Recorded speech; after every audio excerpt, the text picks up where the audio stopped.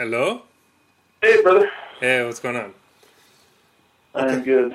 Messing around with the computer. Okay, well, this has probably been the hardest interview to actually schedule, but it's a big one for me just because I think you've been a huge influence on me, and I think what you've done has influenced a whole generation of graffiti writers. So, I guess let's just start out. Tell everyone who you are. I'm Power, and in 87 maybe, I started a magazine with a friend of mine named Charlie called Ghetto Art, and when Charlie got too busy with life, I decided to break off and start making the magazine in color and change the name to Can Control, and that was like maybe the summer of '88. Charlie got busy pretty fast, but we stayed friends and we stayed active painting. We just didn't have any time to do the mag anymore, and that worked out because how stuff goes, and sometimes it's better to have one chef. So I just kept growing with it, and as graffiti started to change, and some of the things that we were doing in LA, we thought was going to be just a handful of us. We soon realized that the numbers didn't matter; it was the exposure, and one of those was the freight trains. And I remember back in '82. There was a club, a punk rock club in LA called Godzilla's, and punk rock is the way that I got into graffiti art, and that's like, my years were like 79 to 84, and, but in '82, this club Godzilla's was right across the street from a train layup, and so we used to go and get into the boxcars to drink, we were all underage, and then we would write our names. We'd write punk rock band names and stuff on the trains, and there was a couple times where those trains came back, and it didn't really dawn on me because we didn't know about being all city and all that stuff in those days. But I do remember later remembering that those trains came back, and so when we started to think about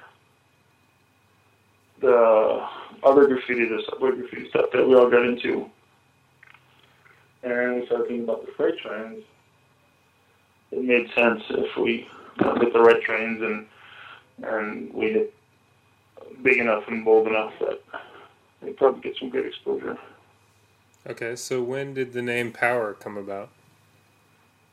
Power was early. Like, I started with Mart, M-A-R-T, and I started with Tim, and I think I did Pack for a little while, but those were all like within just a few months of each other. And Power was early, so like 86, maybe, Okay. maybe 85, maybe 85. Graffiti was funny for me because the punk rock stuff, I started painting, and there's books like California Hardcore, you could see my old tag, and there's some other punk rock books where we would just put up punk rock bands, and we all had nicknames. Mine was Moocher back then, and that stuff goes pretty far back. And then when I found the subway graffiti stuff, 83, 84, in high school, we messed around with it for a little while. This guy named Duke was influential, and him and I had come out of some of the Cholo stuff a little bit, because some of the punk rock graffiti kind of had a crossover into Cholo writing. But I left it for a little while. I kind of closed shop because I got into a band from like 84 to like, I don't know, early 86. I got back into it, so I missed a little while there when LA was just starting to kind of pioneer. But I had started earlier, and the Moocher name, because of the punk rock shows, were just all over the place. We'd go from Orange County into Hollywood and all over that. I guess looking back, if the rules were, legitimate, I guess I was all city with that name. but it just, my mind wasn't in that world. It was different. We were just getting up to do it. And because I had stuff all the way from, I don't know if you know LA, but from Costa Mesa all the way to like deep into the West Valley. It was pretty widespread. Huh. And that was just marker tags. And we got, no, not really. I take that back actually. But we had spray paint, but we weren't doing filled in things. It's funny with graffiti because if you listen to the old timers talk about the subway days, I don't know, it seems like everyone has to start the same way without the knowledge. Like, you read those old stories with Flint and some of those dudes, and they would complain about not wanting to use a whole spray can with some fill-in and just about getting up as much as possible. And without knowing it, not knowing the history, we ended up doing the same thing. We would just, why fill something in, or, why go so big? It's just a matter of getting up as much as crazy as possible. And, but that was a whole different scene. It wasn't even connected to the rules yet. And so once all that New York stuff came over, then it was fun to sort of learn it and, stand back and go, weird. We were kind of practicing that without knowing. So, this might be a weird question, but what were some of the bands that you were writing on boxcars and stuff? What were some of the bands that you were into? Well, and we had Armed Forces, and I was in a band called Secret Affair for a while, but I was friends with TSOL, and there was a little bit of holdover from Vicious Circle, but that was a little bit outside of my world because those guys were so deep into Huntington Beach and stuff, and I lived in Hollywood. But the Germs, of course, and Black Flag and stuff, and China White. There was a band called The Stains, and theirs was a circle with an X through it, so we used to put that up, but we had our own stuff too. And then I knew some dudes. There was the punk scene in LA really got broken up into gang stuff, so I was friends with these guys from FFF, so we put that up. And then there was guys that I knew from the beach, and there was a gang in Hollywood called The Lads, and we were all friends with them. It was kind of just a big crossover.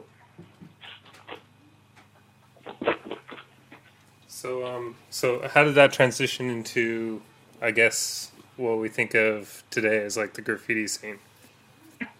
Well, it seems like, I don't know. I can't say the last, maybe 5 years or something, but all the way up until then, as far as I know, and from all the letters I get, and the people that I know, and the people that I was writing with, once the rules came in '83, at least once they left New York in '83, at least for my crowd, the rules stuck. So whatever those subway dudes pioneered, it seemed to spread throughout the world and stick. And if you called yourself a writer, and if you were getting up and you were following certain styles, then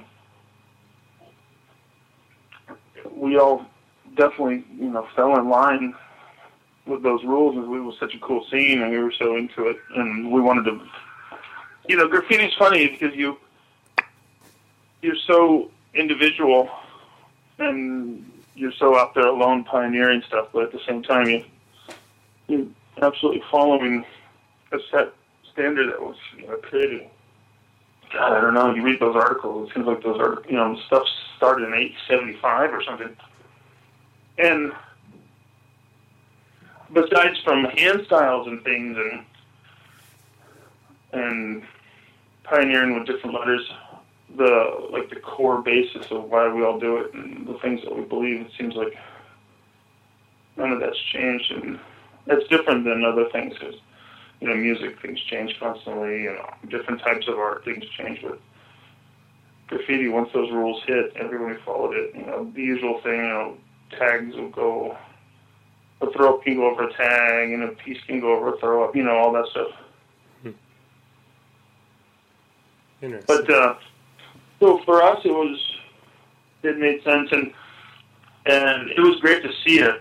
And LA is one of those cities, you get exposed to so many things and you know what's new or not, and so it was really fun for us to check out something new. And we all grew up with the gang stuff. And that's the same thing I keep talking about with the connection with the punk, because those clubs were in fucked up neighborhoods, and the only other people with short hair back then were cholos. so we always got along. They thought we were crazy, and we thought they were crazy. A lot of the shows were in their neighborhood, so we always got along with each other. And then we started realizing, well, it's such an easy way to expose your band or whatever, but just getting up. And that's all they did. We started watching different neighborhoods would put their stuff up, and you couldn't help but notice it. So, okay, so tell us where the name Power came from. I mean, how'd you come up with it? Power's an Irish name. My whole family's Irish, and we're really into the whole struggles over there and blocking out the English and stuff, so I've always had a lot of Irish pride. And Powers, it's called Powers Gold Label Irish Whiskey, John Lane's distillery. And I've always known the name from that, and then it's also a famous Irish name in some of the struggles against England. And so I just said, fuck it, that sounds cool. I'll go for it. And then, you start to think of a million meanings, and then a lot of times I'll spell it P-O-W-A-R, just for fun, and so it sort of fits. It's like, I know that it has sort of Irish history, and then at the same time it seems like it works for graffiti. Cool. So, do you remember the first piece that you saw? I mean, the first, I guess, what we think of now as graffiti? Well, I guess anything in person. I remember that guy Duke I was talking about, he copied Stay High Stickman. Like, Stay High, just kind of like the Stickman, but it had a body. Mm-hmm. Like, kind of a square, and the legs and arms were coming off it. And I remember seeing that, and I was like, what the fuck is that? And then, but on TV and stuff, I knew about the graffiti stuff because of Welcome Back, Kotter. Those trains are running in the beginning, and that band Blondie had worked with Lee and Fab Five Freddy, and so I always knew about that stuff. And then there's been articles and magazines and stuff talking about it, but unless I was unconscious, it's funny to think how much exposure the subway stuff didn't get outside of New York. Because, that stuff was just so booming, and it seemed like you never saw articles about it, or news stories or something. But there would be little blurbs of it that would come and go, like those ones. Welcome Back, Kotter. I remember thinking, man, what the hell? That's their mass transit. and then Warriors, of course, and excuse me. And as the gang stuff started getting more and more into punk, Warriors was important because that was right there in '79, and there was this band / gang called Vicious Circle in LA, and they were like some of the pioneers in the fighting and stuff that happened in the scene. And those guys ended up becoming TSOL, but they would paint their faces white, and they totally got that from the Warriors. And it's shocking. You see these fucking guys coming at you with a white face, and so it's fun, it's just always that in-your-face kind of thing, and, total exposure and underground, and people just shock value, and graffiti just totally fit that. But I guess the first live stuff I saw was that, some things in 83 and 84. I have a yearbook from 83 where some people got up. They knew I liked graffiti, but I just wasn't totally tuned in yet to New York stuff. So, how did you hook up with Charlie? With who? With Charlie. Oh, Charlie? Well, the house that we used to chill at with some of my punker friends, and we used to get up in the neighborhood, and we actually did some pretty big things. He lived down the street, and one night we were at this guy Robert's house, which was that main house, and his garage faced an alley, and we were all chilling and drinking beer and stuff, and we looked across the street, and these kids, there was two on the corner, and they were looking both ways and totally, scoping out something, and we thought, oh, fuck, these guys are going to rob something. But instead, they started getting up, and they did the big mural on the side of this wall, and they had, big goofy characters from back those old styles, and, lots of, those sparkles where you just make a bunch of X's, all that really great old school stuff. And we just sat there watching, like, what the hell is this? And then we ended up leaving But I got a job at Costco, which was right around the corner, and he worked there. And so I don't know, he saw something about me that he hit me up, and he said, what do you write and stuff? And so we started talking. But I didn't even know what that meant then. What do you write? I just took it as gangster shit. So it was like, I went into sort of cholo thing. But I didn't, we just started talking, and then I started to learn more and more and more, which was cool. It was fun because he got off on the fact that I was so down, but I didn't know all the rules yet. And then at the same time, he was just barely learning them because he don't think he had been to New York yet.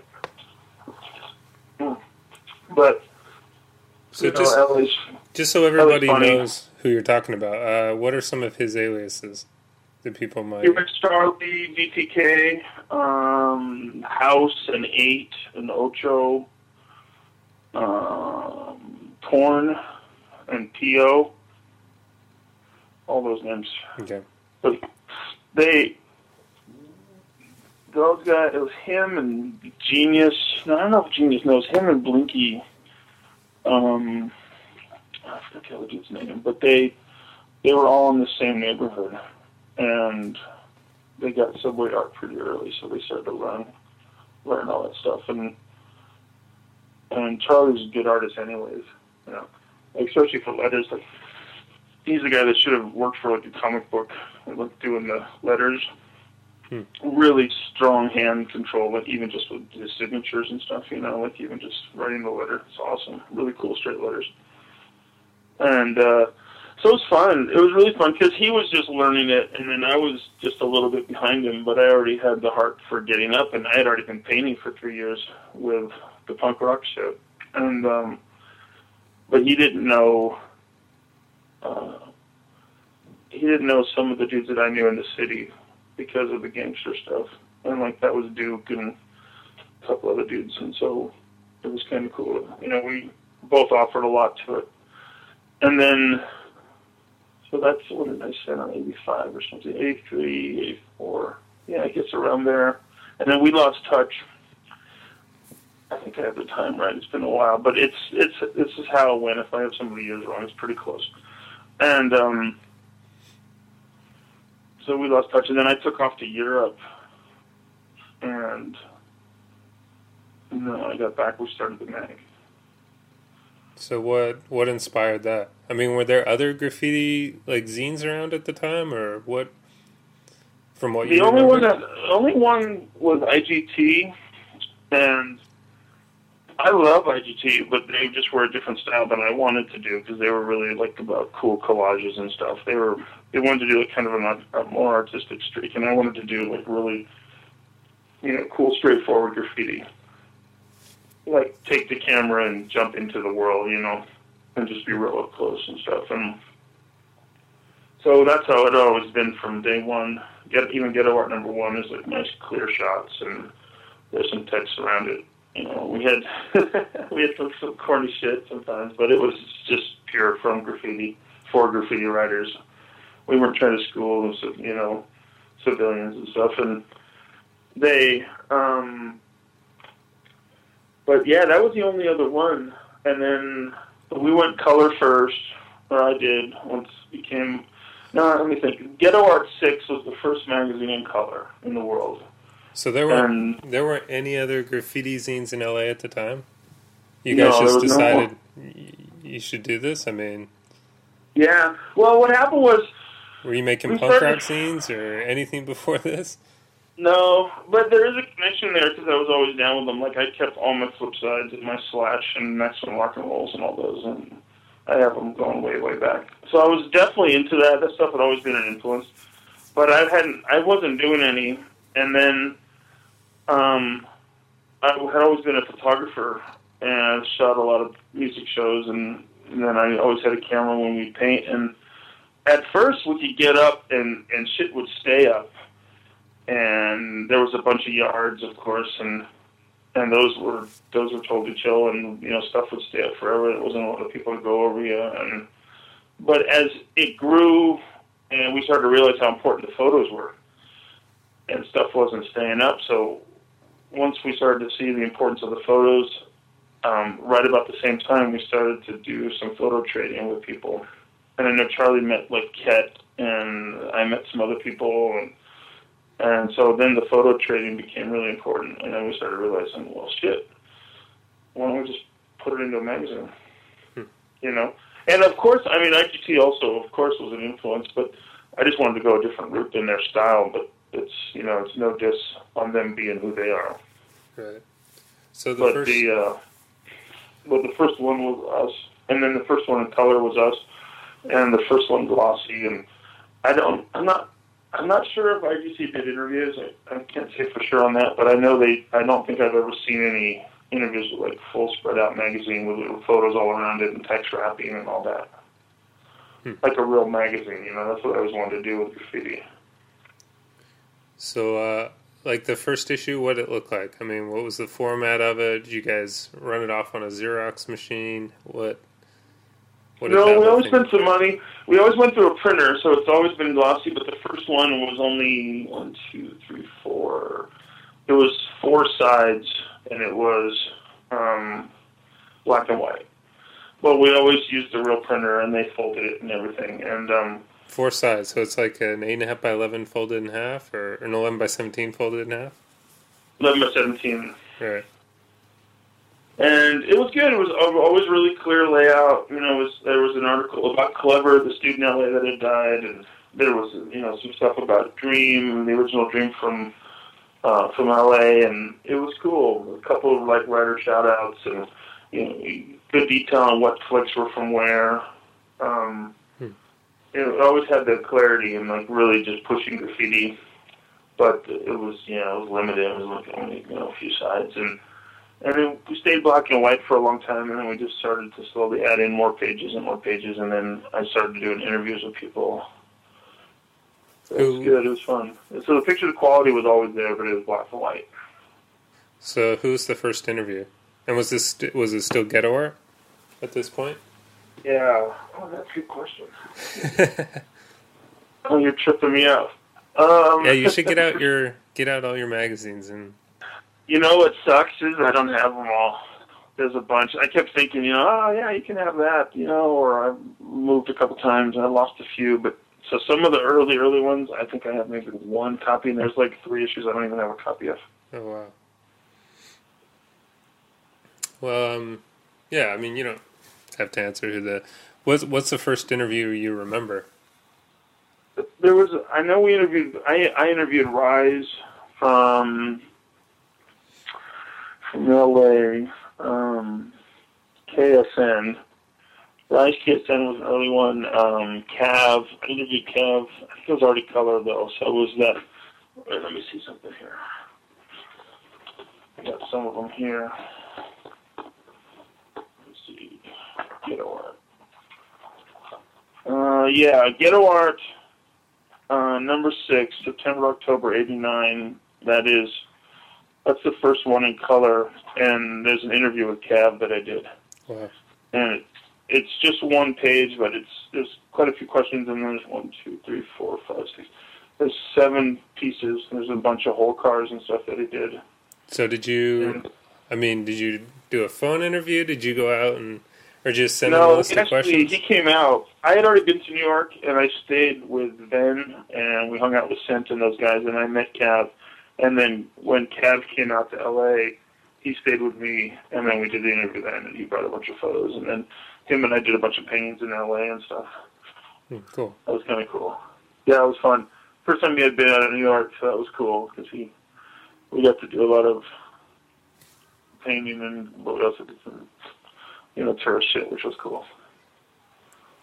So it was Ghetto Art 6 was the last issue of Ghetto Art, right? Yeah. And then you changed the name to Can Control. Do you remember how you came up with that name? Yeah, we just always knew that term, you know, to be able to use the can, be able to get the lines and stuff straight. Yeah. And so we always played around with that, you know, this guy's got can control, that guy doesn't have can control, you know. And I think I got it from Dream, though. Dream was fucking around with something, or Dream was saying that he was going to do a poster or something that was going to be called Can Control, and I thought, oh, man, that's a killer, let me use that. And he goes, yeah, go for it. And then that was, let me see, I think I got the first one here. The first Can Control, I don't see a date on it, but it's got the Who's the Mac. I don't know if you ever saw that piece. It was a whole thing for the Ice Cube video. And then it has an interview with Venn. The same thing, it's one page with a bunch of great flicks. And then it also has, it's got the Hex and Flick Battle in L.A., the second one. And then the Ghetto Art 6 that I was talking about, it has the first Hex and Flick Battle. So it's cool. Really, great color.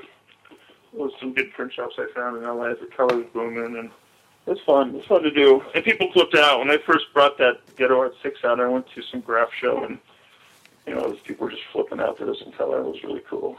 So how many of these things were you making in the very beginning? I mean, were you printing, do you remember how many issues, what your circulation was at that point? Yeah, in the beginning it was small. We would just do a few hundred, and we sent out probably most of them. There wasn't much money to be made or anything. And then stores started calling. And there was a place called Golden Apple Comics on Melrose in Hollywood, and they really got into it. And then they kept calling, and they'd order 10, and then they call back a week and order 100, and then it kept growing and growing. They became like the main store for a while. I think he was distributing to other places, and then by the time Ghetto Art 6 popped, I had a good selection of stores, and Tower Records took us, and I started moving a few thousand quickly, and then by the time Ghetto Art 1, it's like, I don't know, 15,000 or something. Okay. And it just kept growing and growing. The last, when it was like my main job, and I was really into painting and everything, we were doing, 30,000 or something. Wow. So it's small in the magazine world, but it's big for the zine world. And it's just self-published a couple times a year, and it was fun. So was anyone seriously helping you, or were you doing this all on your own? No, it was just me. My friend Strip, I had him come in and do some work with me on Ghetto Art 1. He's a good artist.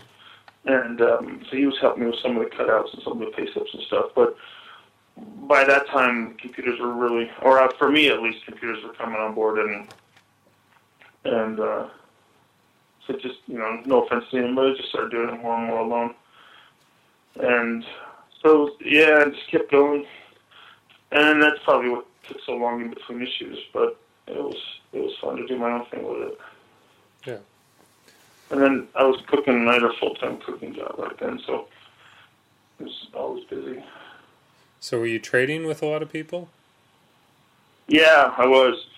Bates in Europe, and there was this guy, Pike.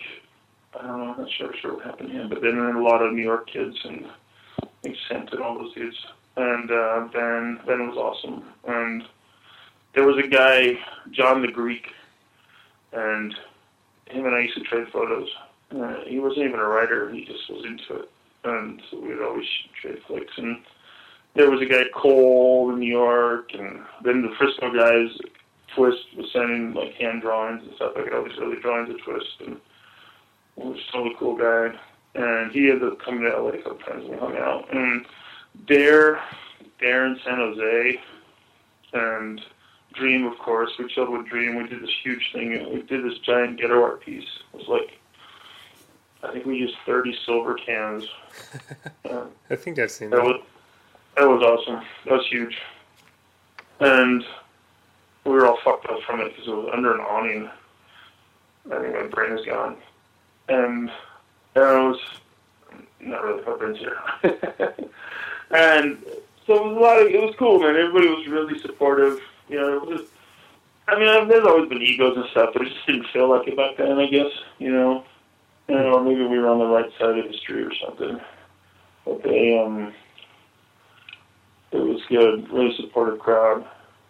And then we tried to show same support back. I never dissed anybody in the mags and stuff. It's just not worth it. I guess the closest thing would be that guy Hex, because this is jumping ahead, but Hex had a store in L.A. at one point called the Hip Hop Shop, and I brought down magazines for him to buy, and he did. He was one of my stores, and this one Risky, who owned Third Rail, had run an ad with this chick naked, and he bought the mags, about like 400 mags, stayed up front, and then he glued Bible pages over the naked girl because he was super religious, and that's cool, man. I'm totally down with that. I don't care what you do, but don't censor, you know.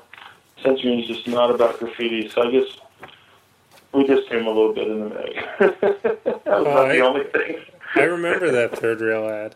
There's a girl off to the side holding like a Uzi or something, right? She's holding... Yeah.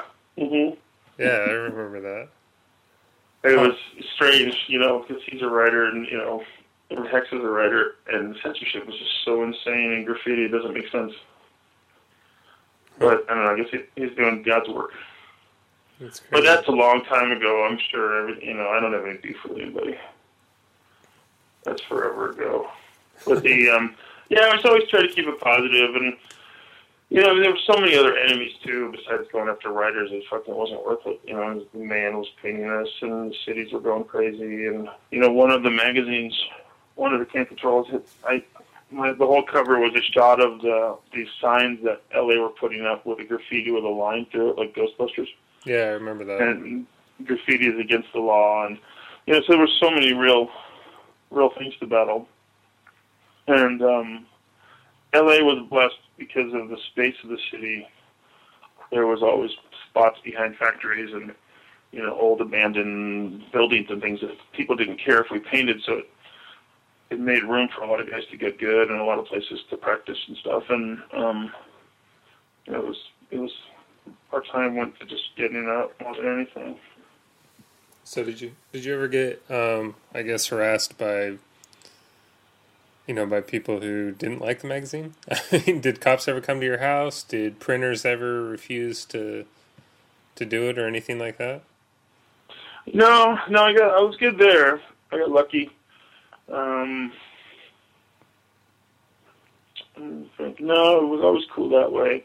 Like, we got dropped from stores, like Golden Apple, so people scribed his windows, and he got all freaked out and decided he hated graffiti. But that was all right, because by then I already had a ton of other stores that were picking us up. And I had to do some interviews and things with people that are anti-graffiti, but it didn't matter. You know, it's on the radio and stuff. Right. You know, just dummies.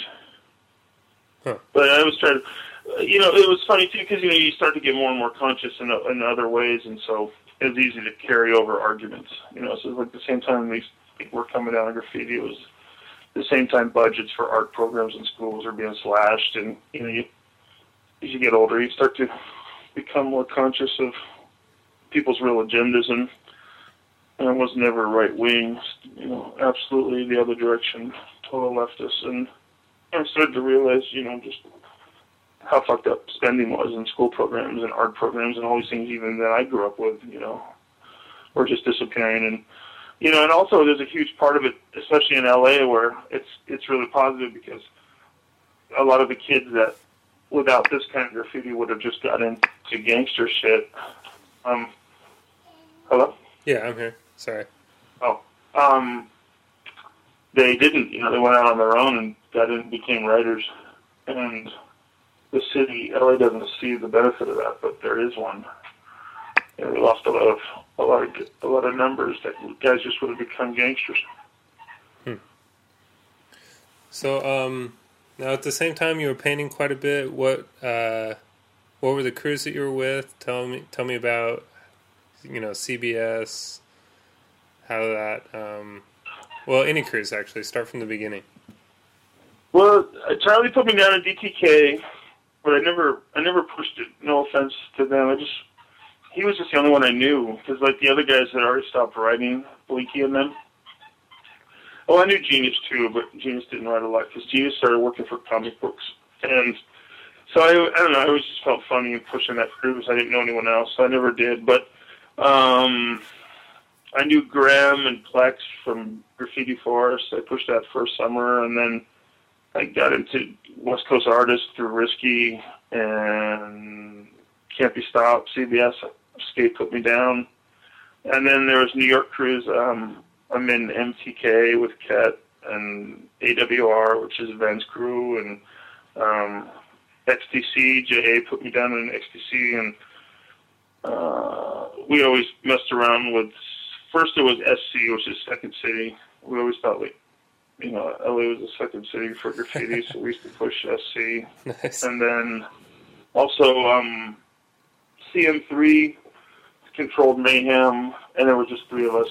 So that was just kind of fun, just something to put up. We did that a lot. And then also, I'm in MSK, but I just don't see anybody because GK lived with us for a while in Seattle, and so he put me down. But there was some politics there, so I don't know. I never really pushed it. I love those guys, and I'm totally friends with a ton of them, and I like the crew a lot. But there was some politics because, like, they had beef with JA, and I don't know. It just goes on and on. There's a bunch of internal bullshit.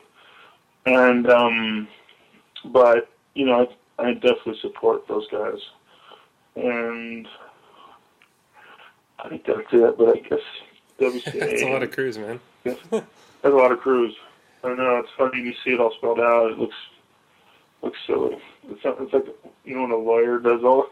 Yeah. Sorry, but the WCA, because Risky and those dudes were. I can't say they're influential because I've never been that good. I've always been up, and I've always been good, but not that good. Those guys are rock stars, and so I've always been inspired by them, but I can't say influential because they're better. But it was great to get put in that crew because that was it's a fun history in LA, and same with CBS is awesome. Right in Hollywood, and it's funny too because they don't know because they're younger than me, but it's a real continuation of the lads that I was telling you about, that punk rock gang in LA and in Hollywood, and but a lot of those guys are friends of friends, and so it's kind of funny. It's funny to see the history of it. Just stand back and look at it, and you hear the same thing out of New York. Like with all these books coming out of these dudes, the T-Kid and everybody, and the Scent book, and it's funny to see the traditions continue. And your website too. It's awesome to see that. It's like the energy of everything that has always been graffiti and freight trains in general. It's great to see, you continuing it and other people taking it to the new technology. So, yeah, and I have a lot of questions. So, first of all, how did you meet Skate? I mean, I guess it's like a big deal for me because I remember the can control with, I think, the mirror piece that he did on the cover. And yeah, I just remember trying to find out as much as I could about, what actually happened. So, yeah, I mean, if you can, tell us how you met him, tell us what happened, tell us the story. Well, I saw him a few times. There was a wall. It was on Fairfax. It was right in Hollywood. And wait, hold on one second. Hello? Hello. Hey, sorry about that. Some stuff. Yeah, well, we used to see each other a couple times, and I don't know. It always seemed like in the morning, and he and I'd be alone at this yard, so we just started to talk about stuff, and we liked the same music and shit, and then we lost touch for a while, like 3 years, and then I ran into him again, the same thing, we started talking, and then he started, realizing I was right in the same neighborhood, and so we went and painted a few times, and we got up in midday on the freeway a few times, and we just realized, we're both crazy, and then so we started to hang out a lot more, and then a lot of Mir and Az and Iz and all those dudes, and Anger, and so it was cool. It just seemed like a good fit, and so then they put me down with CBS. And what were you saying about his train accident? Yeah, I mean, if I don't know how much you want to talk about it, but right. Oh, I mean, it was crazy. Well, let's see. I don't know if anyone's ever said this stuff, but I don't think I'll just say it. I don't think it's bad. He had some weird shit happen towards the end. He was in a restaurant in North Hollywood. He had to get out of Hollywood, and he was living with a girl, and she was just, I think it was a combination of he had some bad blood, and she wanted to move, and so they moved out to North Hollywood, which is farther than it sounds, and he was in this restaurant, and these fucking, just hardcore dudes, I don't know if they were tweakers or what, came in with shotguns. And he told me this, I wasn't there. And they were going to hold up the place, and they shot up into the ceiling and told everyone to get down. And he wouldn't get down, and he was staring at them. And they came up, and they put the gun to his head. And so he got down finally, and I think it just became, I don't know, I'm trying to think back, and I don't think it fucked with him as much as he just kind of was feeling maybe like outer body. You know, I think it really was a moment in his life that was like almost outer body. And so the reason why that always stuck with me, I was at home, and it was like 2 a.m. when the phone rang, and it was Circus, and he said, he was crying, and he goes, dude, scared his dad, he got hit by a train. And I was like, what are you fucking talking about? And he said that they had just got done painting, and he had stayed on this one lane that was the through lane. It was the Amtrak straight lane, and there was no side rails or anything for it. And so he was standing in that lane to get a flick, and this Amtrak's coming through, and he just, was just not moving. And it wasn't like he didn't kill himself, but the way they described it, it just immediately reminded me of that, that fucked up thing in the restaurant. And what I mean is, a real ability, I think, to kind of, float out of wherever he's at and look at, maybe examine the mo. I don't know if that makes any sense at all. I don't know if it makes sense I'm totally to me. rambling. But I don't mean to ramble about it. It just seems so fitting to graffiti writers, because that's kind of like what it always is. You're getting in and out. No one sees you, and your stuff is up, and they have to fucking deal with it, and it's such instant. At the same time, it's got so much longevity, and I don't know. First, to me, it always seemed connected. Wow. He had that ability to really kind of float through, and so yeah, I don't know. Yeah, I don't know if there's any more connection than that. It just really seemed like something, and that was the timing, because I think the shooting at that restaurant was only like a month or so before the train.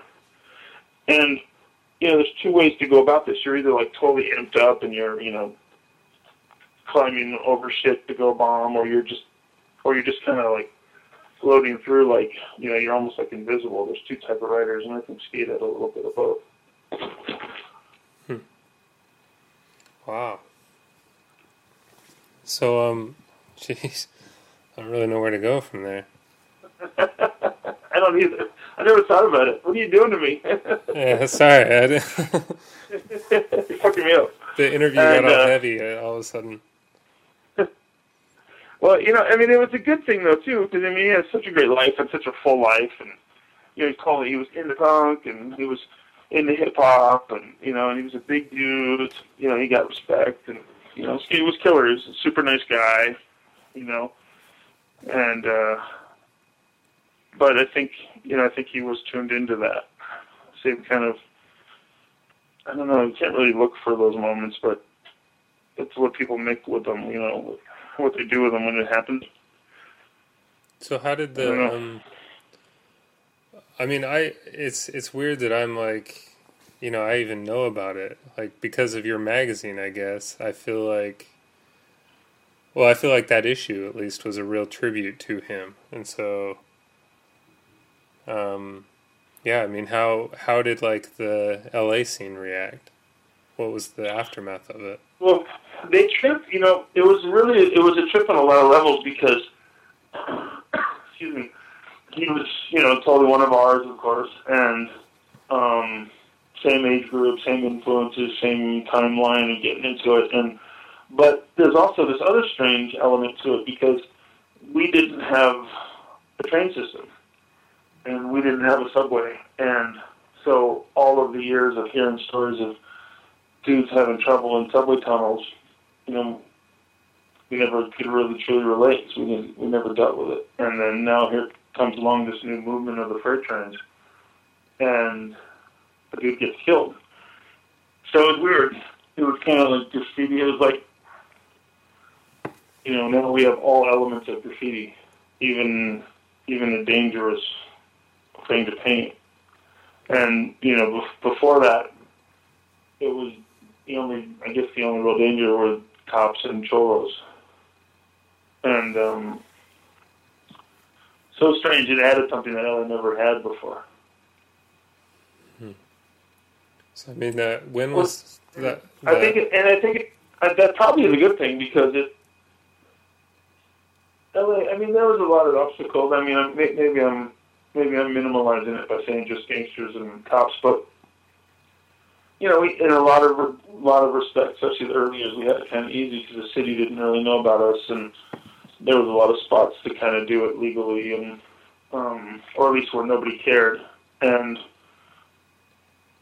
his death and the freight trains in general, and hearing stories of raids at yards and pools and stuff, and it's like kind of like all these years later, all these people had put in all this sweat and blood and and everything that we had finally out of nowhere we're even more like New York than ever. So it's kind of strange, and I think his death had a lot. Well, it did have a lot to do with it because his was, as far as I know, and maybe there's just brothers I never heard about, but as far as I know, his was the first graffiti death like that, where, it wasn't some fucker died by shooting or, a dude was trying to score at the same time he was getting up or whatever. It was, his was just straight old school graffiti death. Train hit you. And, those stories are so legendary out of New York. Wow. When did Mir do that piece, do that portrait of him? Oh, I don't remember. Oh, it was right after. There was a big funeral. We had a nice service and stuff, and at least one for the masses. I think his family had one too. And so it was right after, pretty close to it. So I felt like I think the mural was up at the end of '93, something, maybe beginning of '94 or something like that. Wow. Well, thanks for sharing. Yeah. If you decide it's not appropriate, we can cut it out. But I actually have an article that was in the newspaper about it. I don't know if it was in LA Times or something, and I think the article said that it was Crash who got hit or something, or it was Crash who died, or. Oh, right. Oh, yeah, you know what? You're right. That's funny. I never saw that, but he had done a Crash piece. That's why the confusion. He, I think Crash had moved to Florida or something, and he was putting him up. And so people did think it was someone else. And that's what the article talks about. Yeah, it just, I mean, the article just talks about, how a graffiti writer was struck by a train, and I mean, but it said right after he had finished they called him Crash. So Oh, weird. That's funny. Yeah, I had heard that before. I forgot until you said that, but I'm pretty sure that's what the story was. He had just done a Crash piece. Yeah, and I don't know. I mean, I don't know if I'm just reminiscing in my head, but I feel like there's some connection to just the way his last few months had gone. But I mean, he was never a dummy. He was never a dummy. He was never into hard drugs. Maybe just weed, and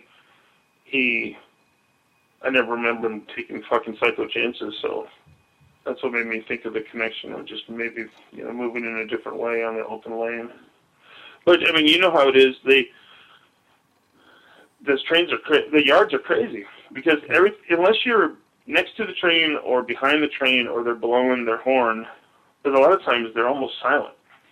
Yeah. And if you're in front of, if you're in front of it, it's easy to lose track of just how close it is to you.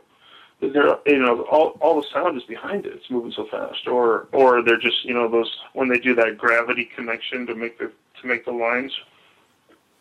I'm not sure where you're at, but over here they have this little hill and they'll let a boxcar go and it just glides in and connects with the other ones.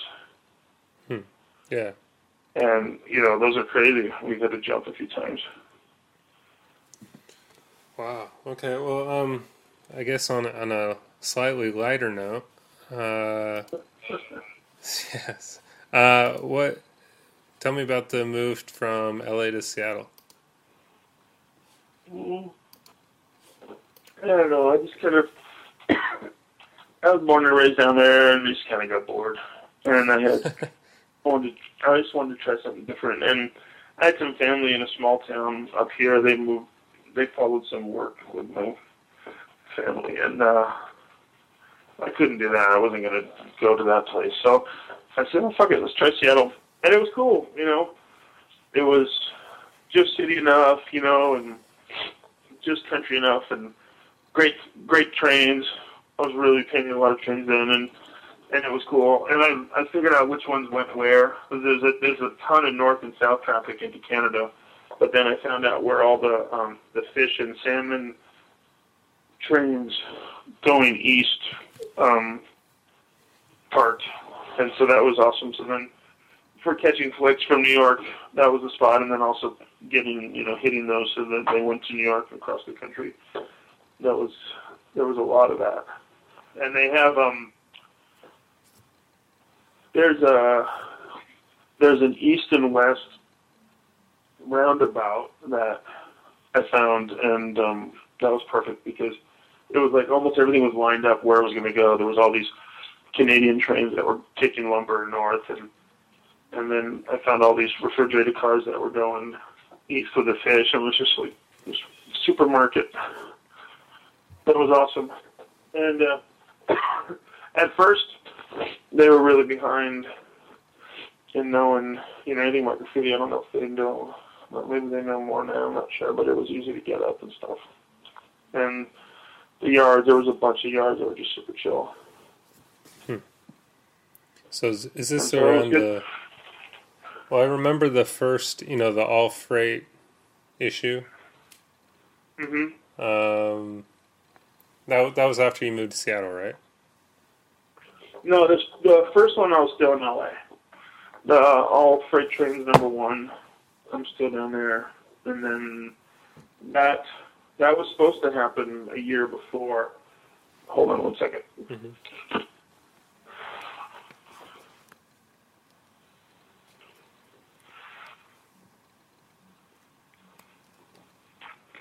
Hey, sorry, brother. I got a little cold. That was, but let me think. I can't remember the year, but New York had this crazy snowstorm, and it was a crazy winter, and so Scent and Cav and a bunch of dudes who were getting up to Lock Key and some of those guys, they said, can you hold off? Don't do it. Yeah, we're going to send you flicks. We've been hitting freights. And so I waited until I think it was that spring, and then that was the first freight train. the first trade issue, and then the second one was after I moved up here. And that was cool because that's when GK was living with us, and so Hayes and Havoc and a bunch of dudes from MSK and the other group, KYT or something, I can't remember. They all came up. That was cool. So we did a bunch of stuff. And Hayes had been going nuts. I think Hayes had like 2,000 freights by then or something. He had been going absolutely crazy. And so that was cool. It was cool to be able to interview him.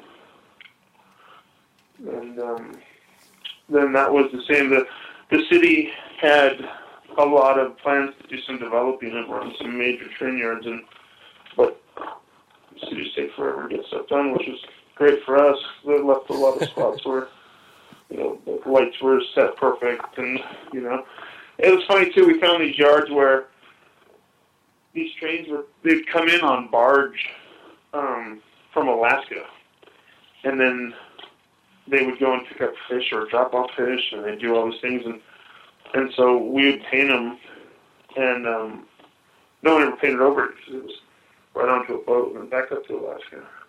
Huh. That was kind of awesome. I don't know who the fuck saw it, but it was cool for us. And they were blue, too. They were this killer, like, navy blue.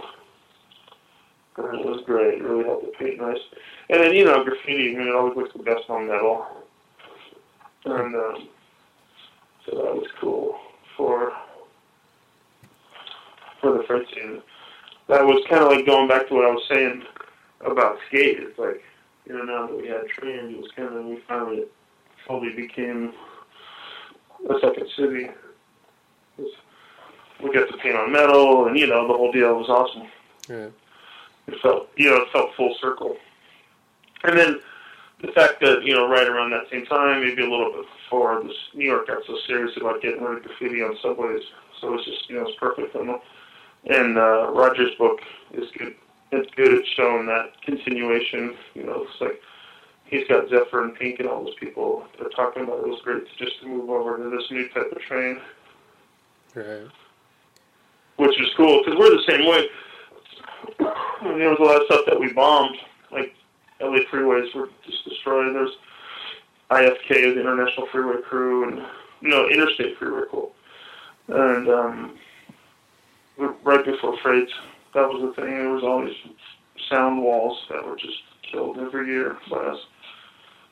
And then the freight stuff, we started realizing the freight stuff was cool. And then Utah, the Coors,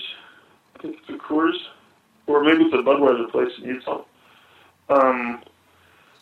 That was influential because those writers were writing the Cane Control, and they kept saying that they were seeing our stuff, and then we realized that the Budweiser yard by us were running products straight to Utah, and vice versa.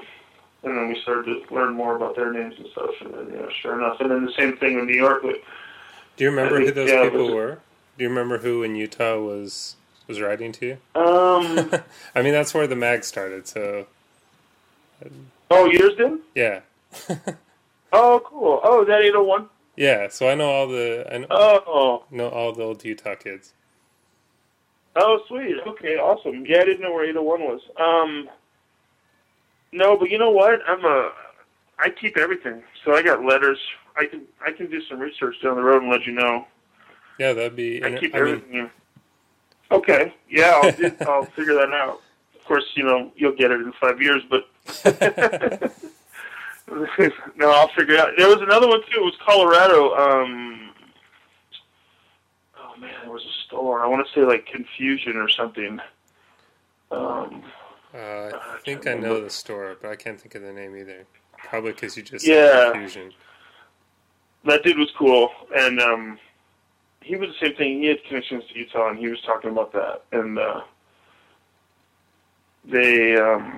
but anyways, there was. We started to realize the beer connection was a big one, and then it was the same thing. Like we started getting letters from farm areas, or I started getting letters from farm areas where, like, I think the connection there was they were picking up the hops, and so I think all of this, this web of the beer world became important to our Budweiser yard.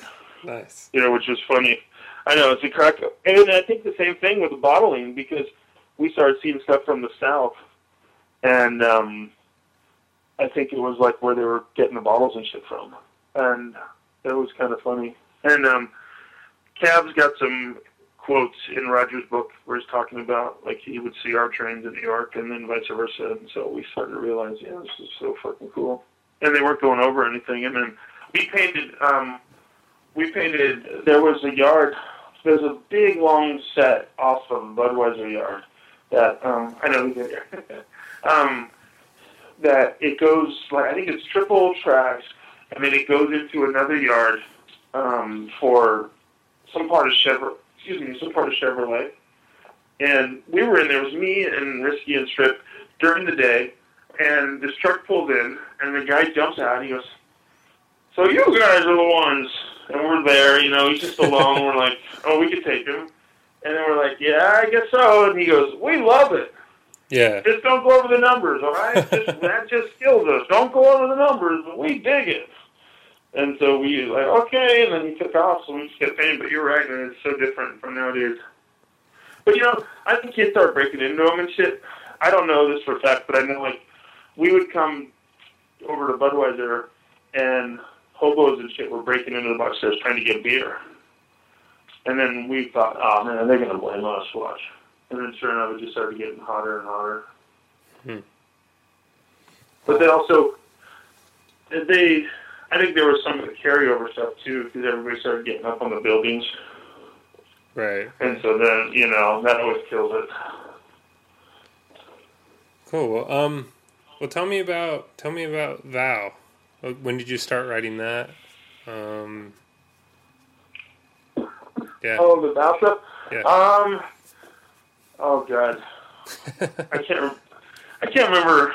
But I mean, it was such a cheaty name. I dig the letters and stuff, and I like doing that name. But it's such it's like a cop out, because the V was pretty much the same as the W, and it was just me being lazy. And but it was fun. It was fun to do it. There's another kid out of like San Jose that does it. He rocks it. He's really good. He took the name, but in the beginning, it was fun. When did I do that? It was up here. I don't remember the year, but I did a lot of those. I may have done more of those on Freights than Power. Yeah, I've probably caught more Vows than Powers on trains. There was a bunch. And that was also, once I started really, like I was telling you, I started finding more and more of the perm spots up here. Then that's when I was doing more Vows. But it was, it wasn't from ever having to go underground or anything like that. It was just to have fun, try something different. And then those letters went really smooth. It was just all up and down straight letters practically, so you could do a lot of them faster. So, this is kind of an obligatory question, but do you have any chase stories or any, I guess not necessarily only chase stories, but any like really memorable stories? It can either be chase stories or just kind of the opposite, where you just had ideal conditions and everything was great. Right. I'm in the laundry room, sorry. Let me think. Well, there's a lot of both. Like, there was some spots where we found a bunch of warehouse spots, and they had the ramps, so we could do some bigger stuff. Like, I did a huge Vow, and then Gank and Havoc did, like, top to bottoms, and that was at that spot. And they had a night watchman, and so I found this little door that led underneath the ramp and like into some kind of a storage area. So we had to chill in there a few times and just like hide out. But no, it was always pretty chill. We got chased at Budweiser, but nothing major. Subways. I painted New York a few times, and we got chased one time there, but it was still pretty cool. I've been lucky, knock on wood. I've been really lucky. And then the perfect settings. There was a lot of those, like Charlie, Dream, and myself. There was just this like every car was brand new. It was just like perfect, and they were all smooth sides. None of them were the ridge, and we did. I think we each did 6 pieces, and I have them all. I went back. I was able to shoot them all connector, so it's almost like a whole train. And that was pretty fucking awesome. And then yeah, it was good. You know, I always had it pretty mellow. But we were also really careful. Like, climbing in and stuff is smart, of course. You know, it's quicker and all. But if you take your time and you really find just good, safe ways in and out, it's always the best because you don't have to worry about getting caught on a fence or something. And also going up on a fence, obviously, is when you're way up in the fucking sky, so it's easier to be seen. And so we, especially with Strip, him and I would clip fences and stuff and find ways in, try to always go in through bushes and stuff. So it was, you know, just try to be a little smarter, take our time with it. We probably painted a lot less because of that, but then, you know, never got caught, never got chased, really. Nothing major, at least. So do you have any idea how many trains you were able to paint? How many panels you have running? I don't. I wish it was more. I mean, it never... There's so many nights. You know, it's the same old story, you know. There's always tomorrow. You know, and you get busy with some other shit or real life stuff, and I don't know. That's a good question. Hold on just a second. Sure.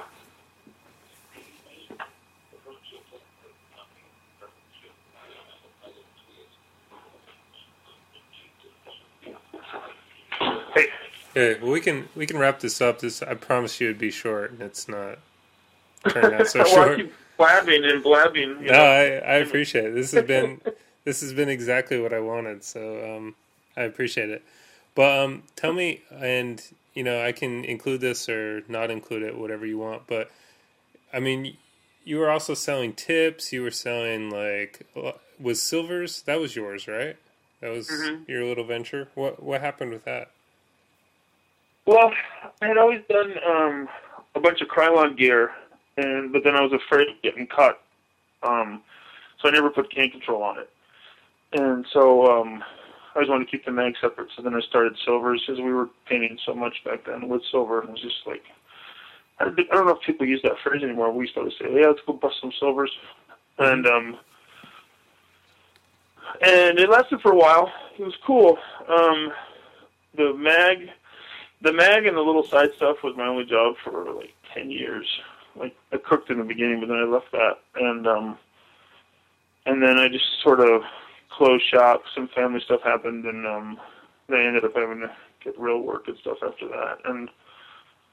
But it was you know, such a great ride.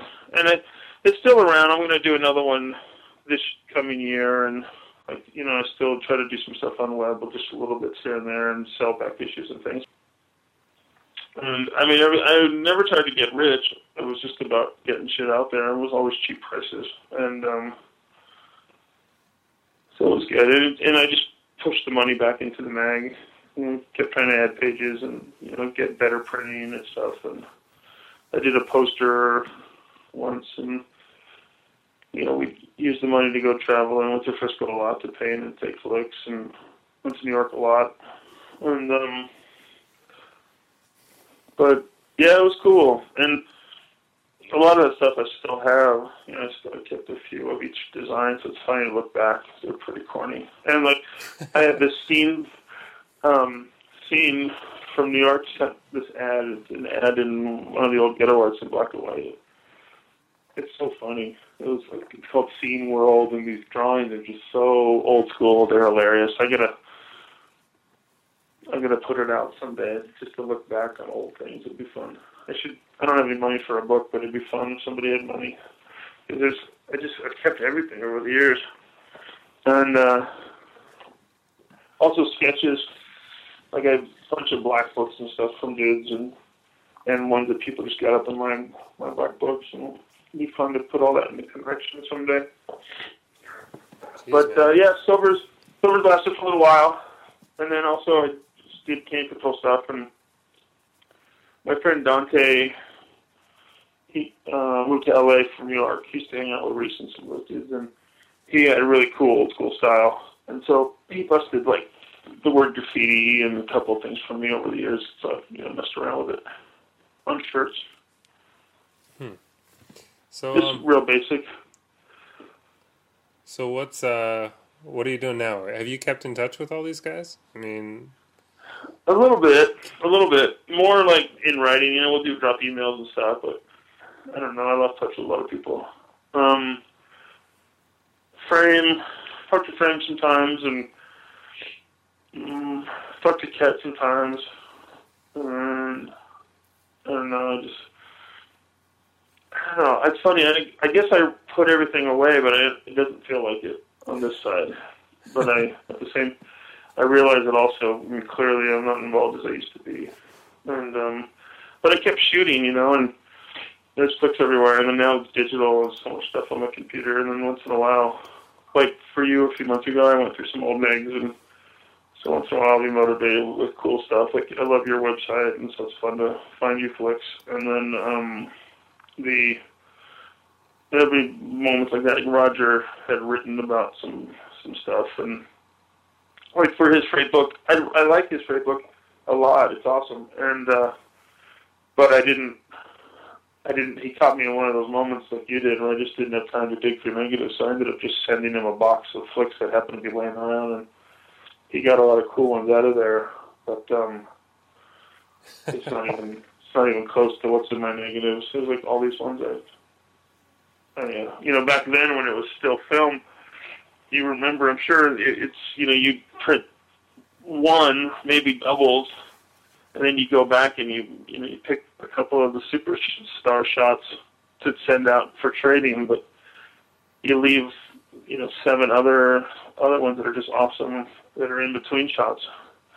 And so those are sitting. I got notebooks. I'm pretty organized in that way, and preserving it all and keep it all dark, and they're all in notebooks and plastic and stuff. But they'd be fun to get into them someday. Maybe I'll just keep doing it little by little. Do another freight train issue or something. I hear some good things, and I've sent a couple book proposals here and there, but not very much. I don't know how to do that shit, and so we'll see. Maybe someday. Roger keeps talking about trying to do something someday, but I don't know. My life's continuing. It'd be fun, though. It'd be fun. The other thing I've always kept is I have all the original paste-up boards from when the magazine was shot that way. Yeah. And so it's cool. It just adds so much element. It doesn't, just looking at flicks. And I also never, it was rare that I would do a whole page of just one photo, and so there's a lot of shots that have great detail. It'd be fun to see them blown out. Yeah. But, someday, we'll see. So are there any sort of immediate plans? I mean, any next things that people can look forward to, I guess? I'm hoping to do an issue. I want to do one, I don't know, first of the year. I guess that's it. I mean, I got a couple little websites, but I just don't have a lot of time to put into them. I want to do a lot more. And, but like the back issues and stuff are cool. It's like everything that you and I have been talking about. They're right. It's all encapsulated in every issue. Yeah. Which is really kind of cool. And it's different. The freight stuff I love, but the freight stuff is it still looks like it always has. I don't mean styles, but a freight train is a freight train, and there was something on it. And so it's funny, as much as I love it, it's hard to see. It's like not dated. Does that make sense? Yeah. Like the subway stuff, obviously the days is not up. They don't do that anymore. And then you see like these old school names on a wall, and they're dated because they're dead or who knows what. But the freight stuff's funny, and as much as I love it, it's like you see like a close up of a caboose, and it could be any year or any city, which I think is good. I think it's kind of a cool thing. It's like a really like pure way to see graffiti. It's not connected to a bunch of side bullshit. Huh. And I think it's a good way to see it. It's almost like a canvas, It's like this perfect canvas that it's not dated at all. It's just there it is. But then of course styles change, and Myth and some of those guys are awesome, and like Kid Valley, and there's so many. And there's a lot of writers that were really good, and they started to do a few trains, and then they just fell off. Like Drew in LA and a bunch of people, and it's fun to see the styles change. And now, God, I don't even know how they get those fucking pieces so small. It's like these kids have crazy control. Which is so fun to see. Some of these pieces, they're underneath the numbers. They're so tiny. They're barely like on the second run of the ladder, and they're like a full burner. It's really cool. Yeah, I wanted to ask sort of what you think about, I guess, the graffiti world now. I love it.